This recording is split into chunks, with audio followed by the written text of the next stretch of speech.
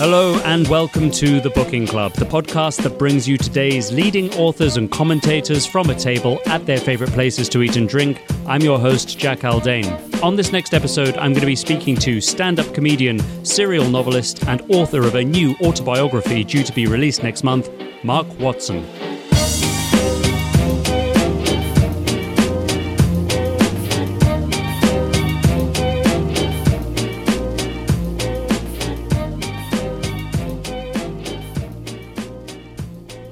Mark Watson. Mark, thank you very much for coming on the Booking Club. How are you doing? Thanks for having me. What you've got in front of you is an early proof of the book, and I haven't actually seen one of those myself. I've just received the first copy of it, but I was just thinking, given how much work it feels like the book was, what a slim volume it looks like when it's actually down in front of you. Yeah, these limited edition early proofs look like sort of academic books, don't they? They look firstly like academic books, and as I say, almost an insultingly small amount of actual matter for what you've put into it. Yeah, you wouldn't think that 8 deaths and life after them would fit into that. You'd hardly think any sort of story would fit into that, to be honest, yeah. It's like when people, and it's a nice thing to say, but sometimes people go, I read your book, went through it in a day or a weekend, and it's obviously a compliment, but you also think, Christ, that was like 2 years for me to do that. You sort of want it to be like, I was going to say like a TV series, but actually people can also consume an entire TV series in a weekend. Basically, we just consume stuff at a far greater rate than anyone can possibly make it, I suppose. Absolutely. Especially these days. You're already touching on things that you bring up in this book because, of course, a big theme of it is the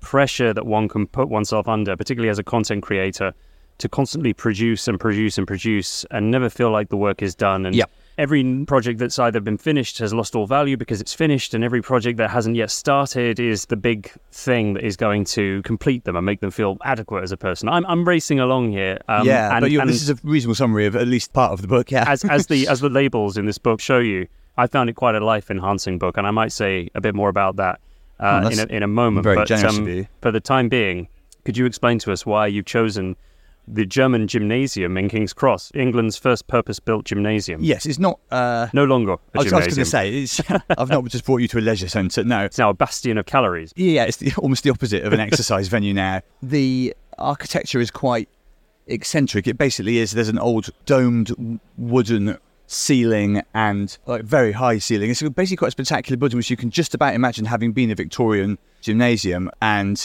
it was built in 1865, it says here, for the German Gymnastics Society. And it incredibly hosted events at, well, it says London's first Olympic Games back in 1866, but the modern Olympics began after that, so I don't know quite what they mean by that.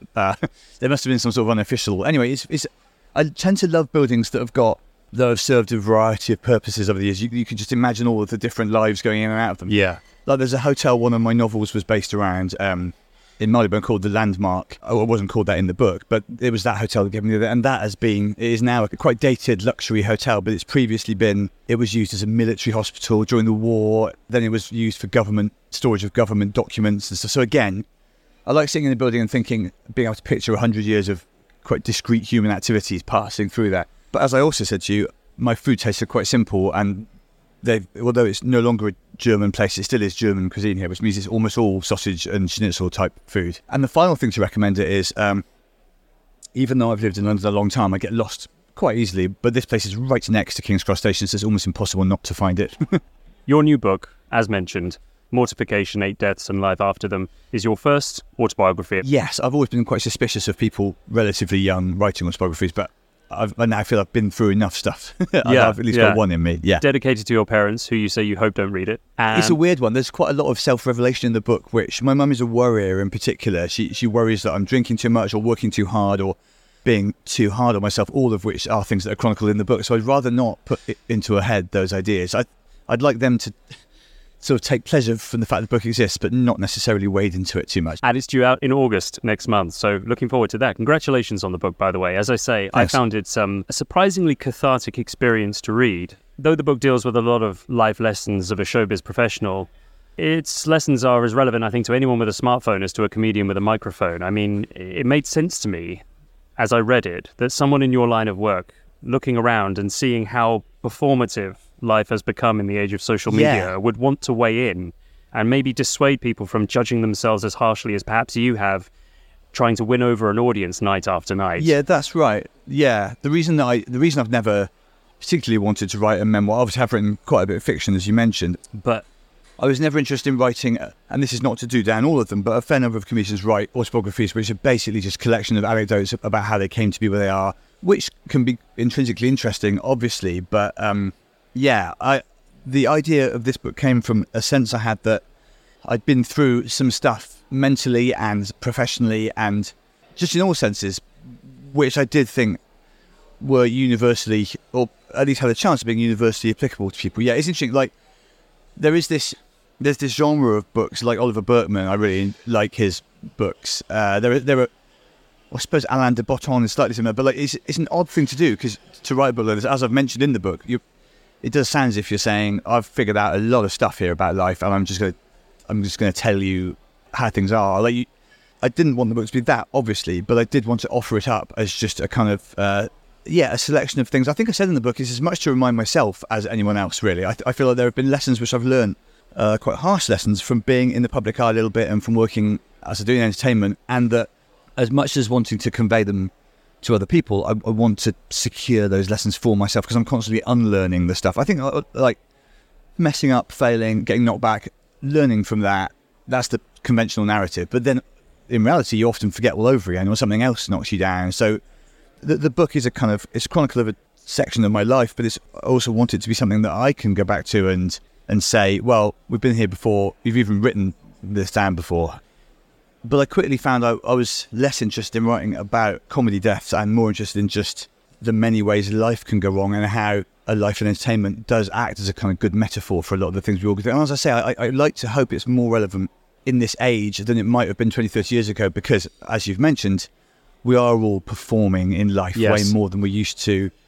We're all competing and comparing way more because of smartphones, because of the social media, because of all of it. We live lives where we all seem to be operating under a permanent kind of scoreboard, and everyone is conscious of that, I think. And though I understand that you didn't want this book to come across as saying, it's all right, guys, I've got it figured out, somebody in your line of work is better placed than most to say, look, if you feel like you're always on, believe me, I know how that feels. Exactly. And yes. The thing is that anyone who spends less than a minute on Instagram, the sense you get is if you're not base jumping off of the Burj Khalifa in a wingsuit every Tuesday, nobody's ever going to love you. Which I am not, by the way. I've been to the Burj Khalifa. I've got absolutely no intention of jumping off that thing.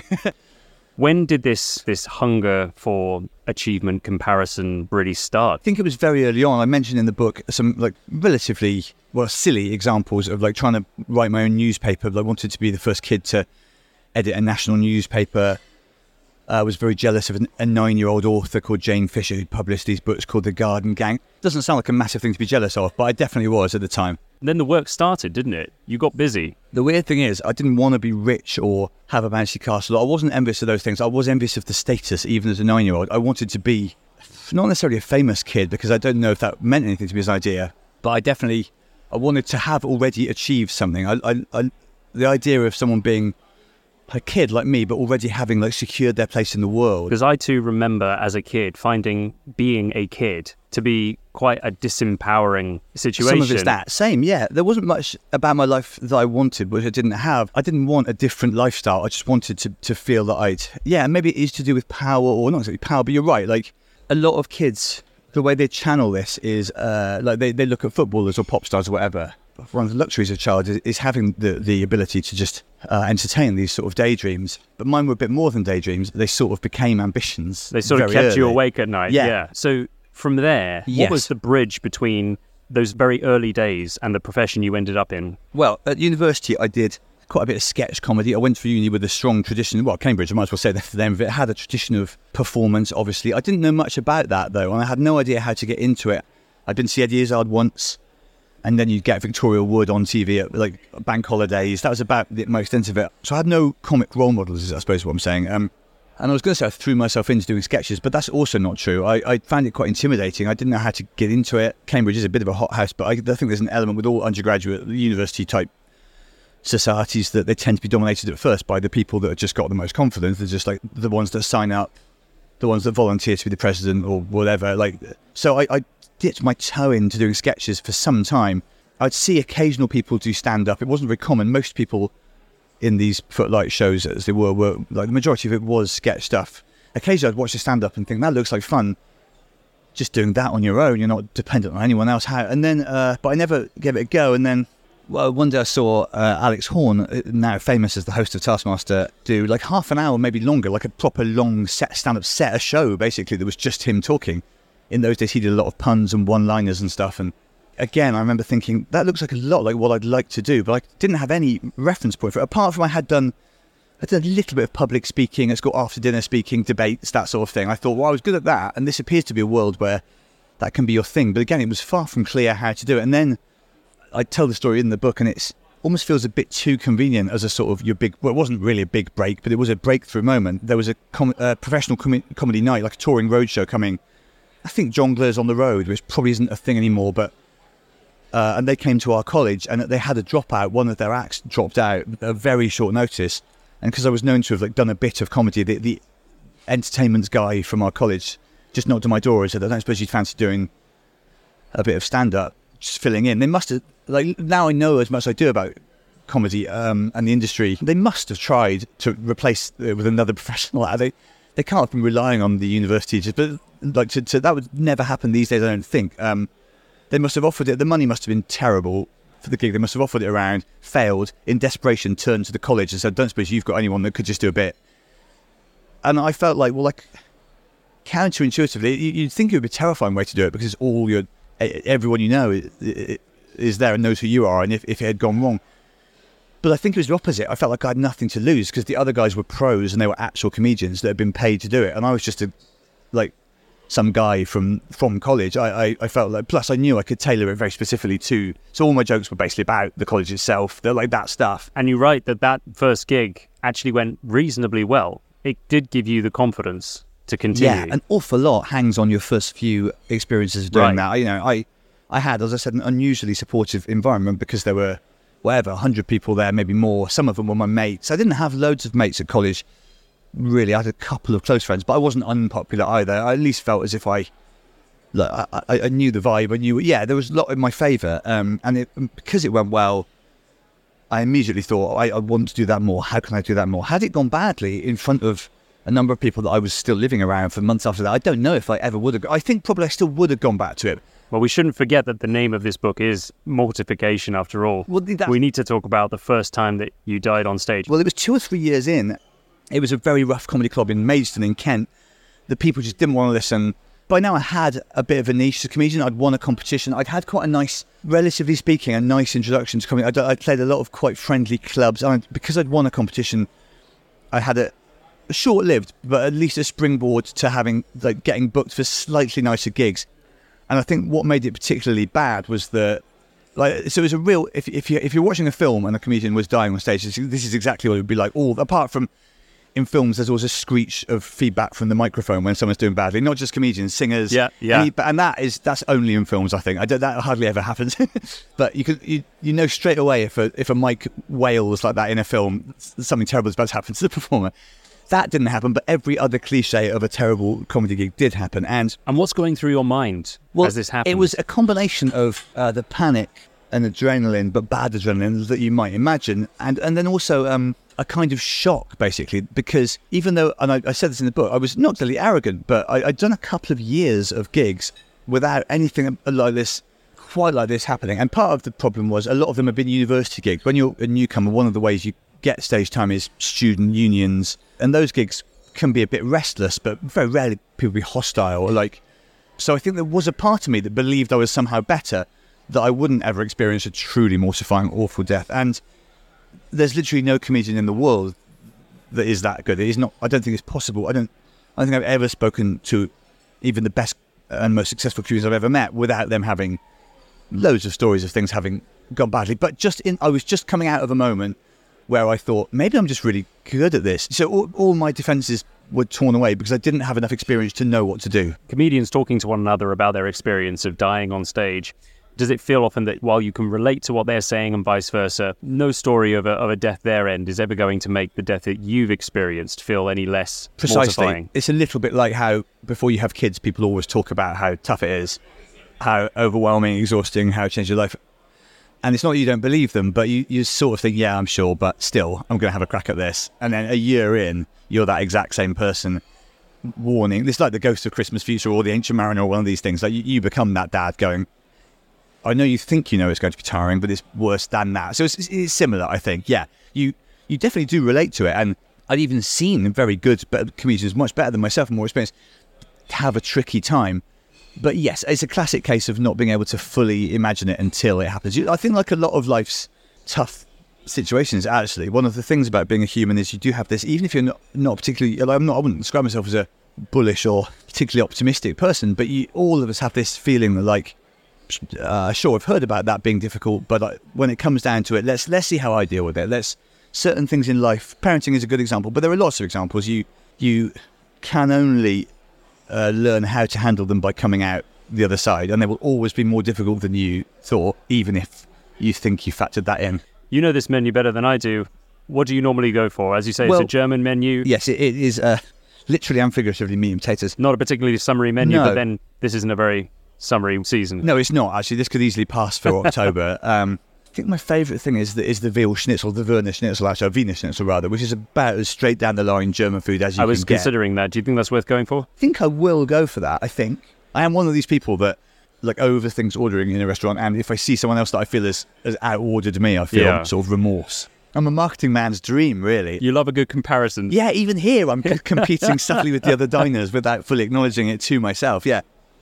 Not all the deaths in this book are deaths on stage. Some of them happened actually before you even got into comedy. We sort of jumped ahead at the beginning there and talked about how you went from wanting to break the children's literature market to getting on stage. But the deaths that you experienced on stage after the first, yes, how did it start to spiral into something more than the ups and downs of a job in stand-up comedy? It became more serious. Well, it's had quite a lot of success by most measures. I was on the TV. It's still young and on the way up. I was in my sort of mid to late 20s. I suppose late 20s is when I started to have problems with the way I was processing things. I'd become famous, well, relatively famous, at least well known on TV quite quickly.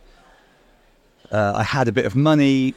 I was doing well. And by any standards, I'd had a pretty fast ascent to that point.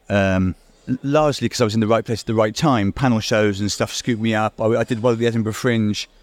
Part of it was, I'd done well for myself, as they say, but I'd also just been aided by just sort of the tide of events. Stand-up, as I've mentioned, was becoming just a huge thing. A lot of kids, really like me, people in their mid to late 20s, were suddenly earning quite good money, getting quite a lot of recognition, all of it. And then gradually things started to, well, it's even having written a book about it, it's difficult to be forensic about what happened. There came a point where other people that started out with me were doing slightly better, where I was starting to be passed over for some of the gigs that I'd previously got, where my sense of a sort of not quite frictionless rise, because as we've mentioned, I had nights like that awful one in Mason, that first death. I'd had bad gigs. I'd had knockbacks, of course, but things were going pretty well. And then I just started to get the creeping sensation that they were either not going as well or I wasn't going to be as successful as I maybe thought. It's difficult to explain what my ambitions were, but they were kind of boundless, I suppose, in the same way that that kid wanted to do things like be a published author or be somehow as much of a pop star figure as Aled Jones, these weird ambitions. Having been given a taste of success as a stand-up, more than a taste, having been given a decent helping of it, I suppose, and I wasn't consciously thinking this, but I suppose my brain did start to go to places where it shouldn't be going. I started to think I could be one of the most famous stand-ups in the country, in the world, because those things weren't that far out of reach. I was one of the biggest acts at the Edinburgh Festival already. I was on TV a lot. It wasn't obvious what I thought wasn't happening. Some of it was obvious. Some of it was just as simple as comparing myself. There started to become, like, there was a point where I hosted the NME Awards, and I can only have been about 28, 29. It was a massive gig. It sounds to me like you'd won, but you didn't realise you'd won. Yeah, when I look back at that period, by most standards, things were going well. Like I mentioned the NME Awards because that's a night where, so there's on Channel 4, people like Blur and the Cure were there. It was, you would watch someone hosting that, as I was, and think, that guy must be a really famous guy. And then it didn't even go badly. It was quite a thankless, difficult gig, just loads of coked up music industry people. But it looked all right on TV, and people were texting me going, Christ, you host the NME Awards. This is, I'd been on an advert. I think in the same year, I did an advert for Magna's Pear Cider, which is funny. Like, I remember it, yeah. Yeah, it's certainly not one of the high points of my career. I'm also not particularly ashamed of it. It was just something I did for quite a lot of money at the time. Turning 30, where I noticed I wasn't quite getting those anymore. You might go on and do the Brit Awards after the NME Awards. I didn't do that. The advert could have led to more adverts. It never really did. I started to feel that I'd maybe had peaked and I hadn't made the most of those opportunities. Right. There was also, I was like parallel with the comedy, I was writing novels. And again, there'd been quite a bit of fanfare around my first novel. It didn't actually sell that well, but there was like, just look at this guy, already a stand-up, 24, 25. Now he's published his debut novel. So I definitely was like, there was a narrative and a trajectory I appeared to be on where I was going to be a superstar in every field that I, turned my hands to. We mentioned Martin Amis off air, as it were. I was reading those sort of writers, McEwan, Amis, the big American ones. I wanted to be those guys. I wanted to be a famous comedian, successful comedian, and a heavyweight literary novelist.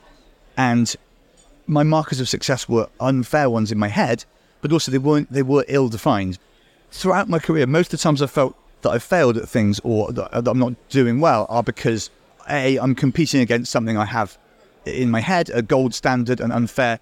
I think I said in the book, like, most of the times we make ourselves feel like a failure or a fraud or whatever it is, it's not even so much that we're competing with other people. We think we are, but we're really competing with a phantom version of ourselves that only exists in our heads. That's definitely what it was for me.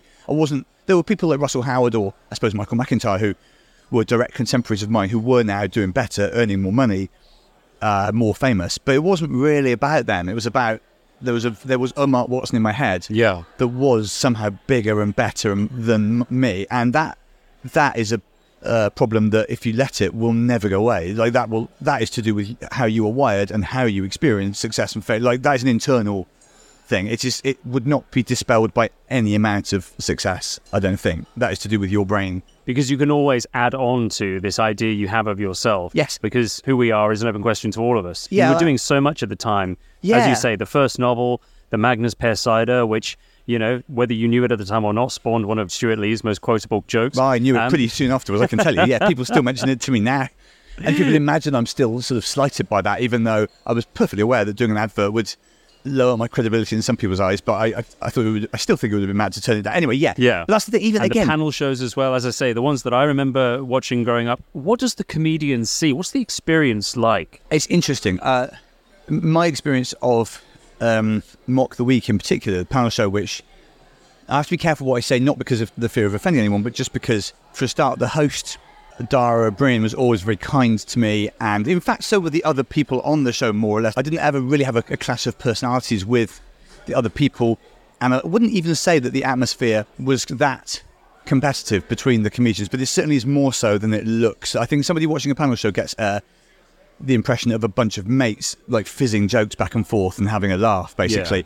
Well, there was always that moment in Mock the Week, wasn't it, where comedians would run to the mic. There was that sort of sense of who would get there first. That's right. There was a sort of a 5-second window where you think, have I got a joke about this? And in the time you'd had that thought, one of the more experienced guys would already be up there. Yeah. And so, the Mock the Week's format, even though the scoring was kind of nonsense, no one really cared who won, still it was packaged pretty competitively. And a problem with it in those days as well, which went away as the show got older and a bit gentler, is that there wasn't that much of a rolling cast of people. Some of them, there were people that were on it all the time, regulars. And so the audience's preference was obviously for those. And if you were a lesser name than them, if you're just not as familiar, I think this is I suppose the difference is so just in terms of mechanics. Have I Got News for You, for example, has Paul Merton and Hislop and one other person with each of them. So there's 2 guests, 2 regulars, and then whoever the host is. With Mock the Week, it was basically most of them were regulars and you were the occasional guest. So your role in the show wasn't that clear.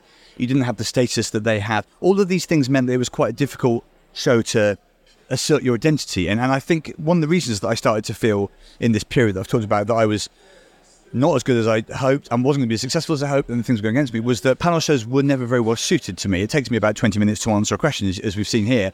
But most of those shows are built around the idea of like wedging your foot in the comedy door and immediately just firing out those answers. So I always felt like a bit of a bit part player on those shows, and the reason is that I was, and it sort of didn't. It shouldn't have mattered, but it meant there was this weird the thing I was most known for now was popping up on things like Model Week, but it was also the thing I felt the least competent at, least able to do. And I was stuck in that trap for some time, and I think that led to my mental state deteriorating.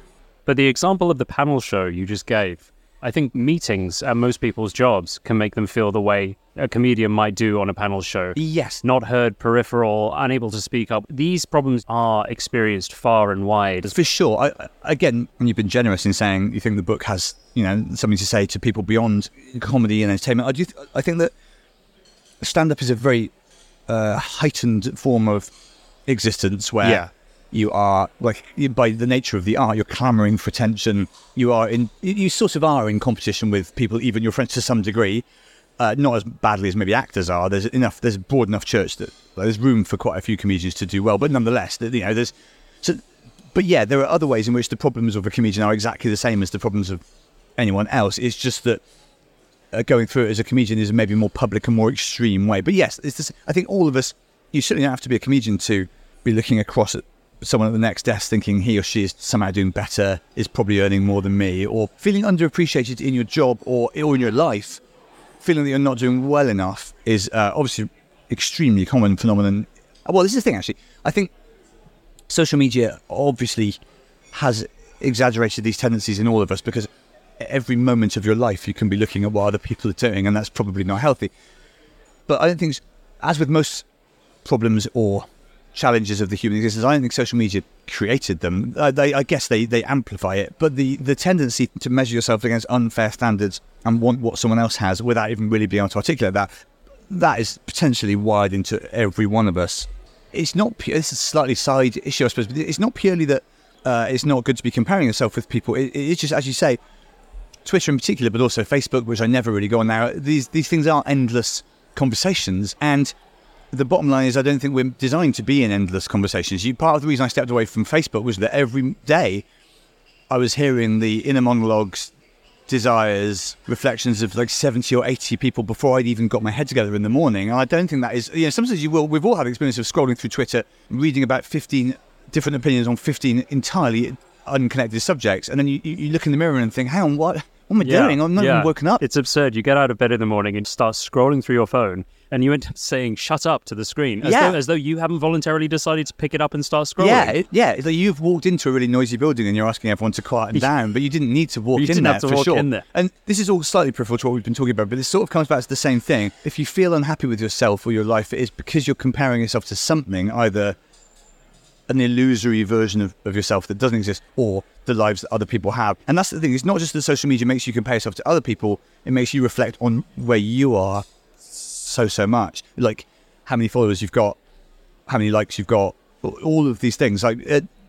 Social media does again, it's not intrinsic to it, but it carries the danger of making us all massive narcissists, because who you are, what you present to other people, how is the Mark Wilson brands doing? It goes way beyond comedy and entertainment. All of us are now walking around as brands, I suppose. Well, exactly. Yeah, exactly. And that's a very, very odd thing to be saying. and that's, again, I know I've made this point already, but that's why I think somebody who deliberately went into the profession you did to build a brand and has learned what showbiz at the coalface looks like is now looking at a world that has been kind of molded around the rules and metrics of showbiz, and is saying to people, believe me, this is not a healthy state of mind to be in all of the time. I've been there. You don't want to go there. That's right. Everyone is now living like a stand-up comedian. Yeah. In some cases, literally, as soon as there's a news event, you see, it is quite an existentially interesting moment for a comedian where whatever happens in the news, there'll be 50 gags about it, some of them really good gags, on your timeline, mostly not from comedians. One of the phrases in the book that comes up more than once, but which is not self-explanatory when you first hear it, is most things don't happen. I don't even know where I got the phrase most things don't happen. I read it somewhere or heard it somewhere and it lodged in my head the way these things do. And I've got loads of wise little axioms in my head that I have no idea what their origin was. And I suppose, again, that's how we're all now constantly reading lists of stuff and 10 things to... So somewhere years ago I heard this. Basically, most things that happen is a kind of mantra that I have. What I find it valuable for is, on a literal level, most TV shows that you pitch won't be made. Most people, I think I use the examples of reality shows in my, there's an idea that put about by and cultivated by the culture of stuff like the X Factor or whatever, British Got Talent. If you want it enough, you'll get there. I just want this. I've always wanted to be a singer. I want it so much. And I think that mentality leaves a lot of people unhappy and disappointed. So I think but also like most people you fancy probably won't fancy you back. Most, like, in whatever field of human engagement. And again, this is not to be excessively negative. It's just the odds are generally against everything going exactly the way you would like them. So most things that happen, it's just quite a useful little mental refrain to have to remind yourself not to expect too much, always to hope for things from life, but not expect that they ought to be yours automatically. And then the flip side is it can also be quite comforting. Somebody like me with my sort of brain will get themselves animated by and worried about a load of potential worries, worlds you could live in, stuff as simple as like, what if I mess this gig up? But also just, what if something happens to my son today? What if all of us can conjure hundreds of different things every day which could go wrong, could be disastrous? And if you're an overthinking sort of person, which most of us are, especially in this age, those things just present themselves constantly. And so most things that happen is also a nice little reminder that most of the wildest dreams you have of success or fame probably won't come off, in just the way the odds are. But neither will the worst case scenarios. Most of your awful fears won't be realised either. Yeah, right. Most lives are lived somewhere between these parameters. Again, is it Shakespeare? There's some quote that nothing is ever as good or as bad news as it first seems. That could be quite a killjoy thing to say. Of course, you should be feeling your emotions, you should be having your reactions to stuff. But for someone like me, it's quite useful to remember this probably isn't quite as massive, whatever it is, whether it's a good or bad thing, it will come to seem slightly less significant than it is in the moment. I find that a useful way of just tackling the ups and downs of life. When do you feel that you started doing things, making things, writing things primarily for yourself rather than for other people? It's a tricky one to answer because, of course, I still write books hoping for them to be published and for people to buy them. I still tour as a comedian, hoping, and more than hoping, out and out asking for people to buy tickets.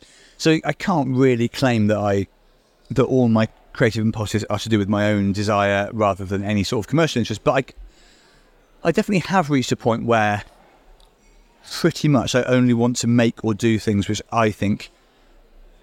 are satisfying to me and I think have integrity and value. And I don't always, but on the whole, I avoid doing things.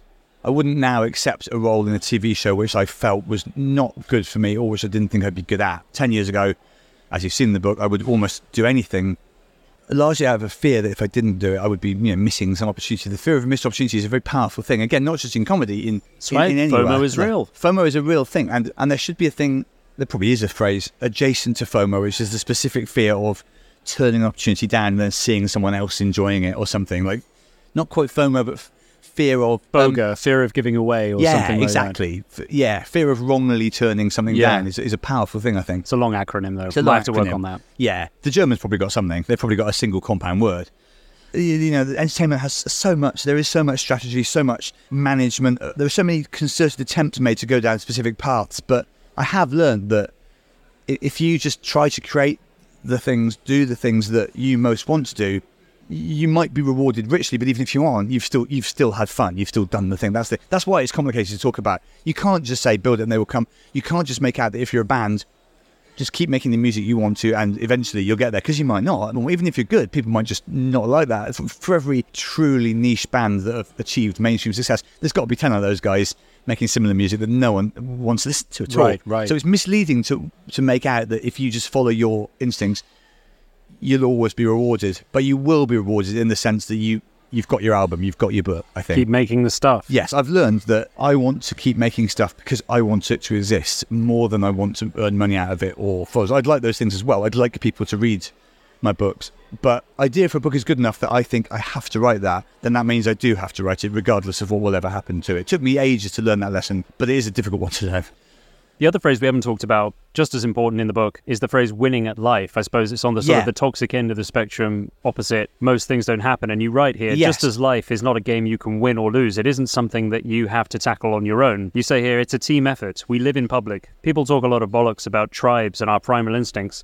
There are good reasons why we've developed beyond them, such as the fact that living in a house is noticeably better than living in a cave, and spreading human waste to mark our territory is less workable as a system than just having separate door numbers. Yeah, I describe in the book running the marathon, one and the only time I've run a marathon, and I had this enormous sense of, even though we were all running individually, of it being a team effort, because it's like there's no there's sort of no point. None of us getting a medal. Well, everyone gets a medal.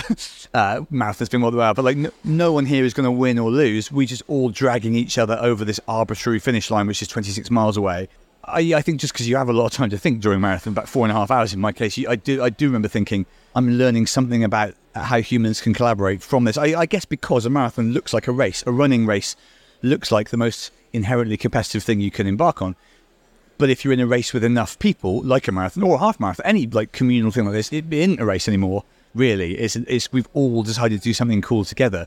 And the other main thing that taught me this, which is recounted in the book, is I was on this Bear Grylls survival show. And survival show is the phrase rather than reality show. It's called The Island. It's slightly similar to I'm a Celebrity, but I would say, although I'm biased, more grueling, because you're exiled on this island with no food or water and no support at all, and you just have to survive. And I talk about in the book how I was really, really struggling with, I had terrible fear of lightning, which there were storms every day. I felt mentally and physically shot to pieces by the first even week or so, but so did everybody else.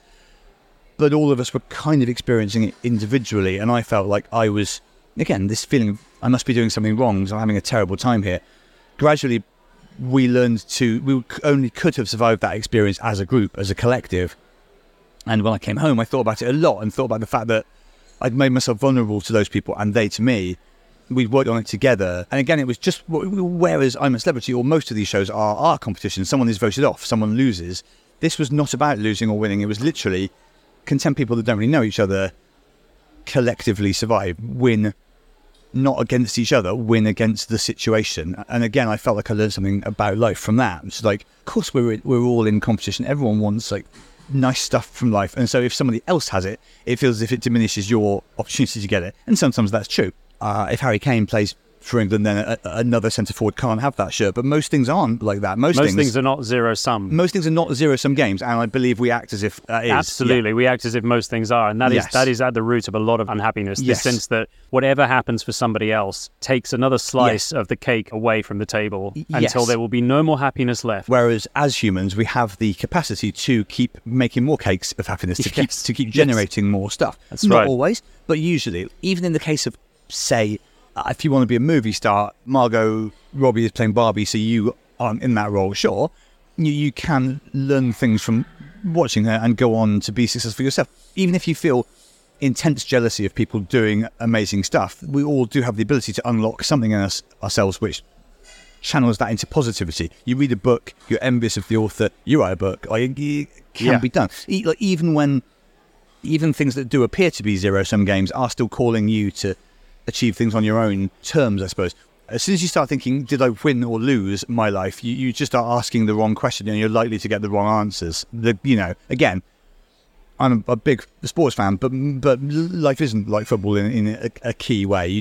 Someone else doesn't have to lose for you to win in almost all situations. So that's why I think even though winning at life is just like a sort of twee thing that people bandy about on social media, I think the existence of it as a phrase tells you something that's wrong with our collective mentality. Congratulations again, Mark, and thank you very much for coming on the podcast. Thanks for having me, and thank you for bringing me to this restaurant.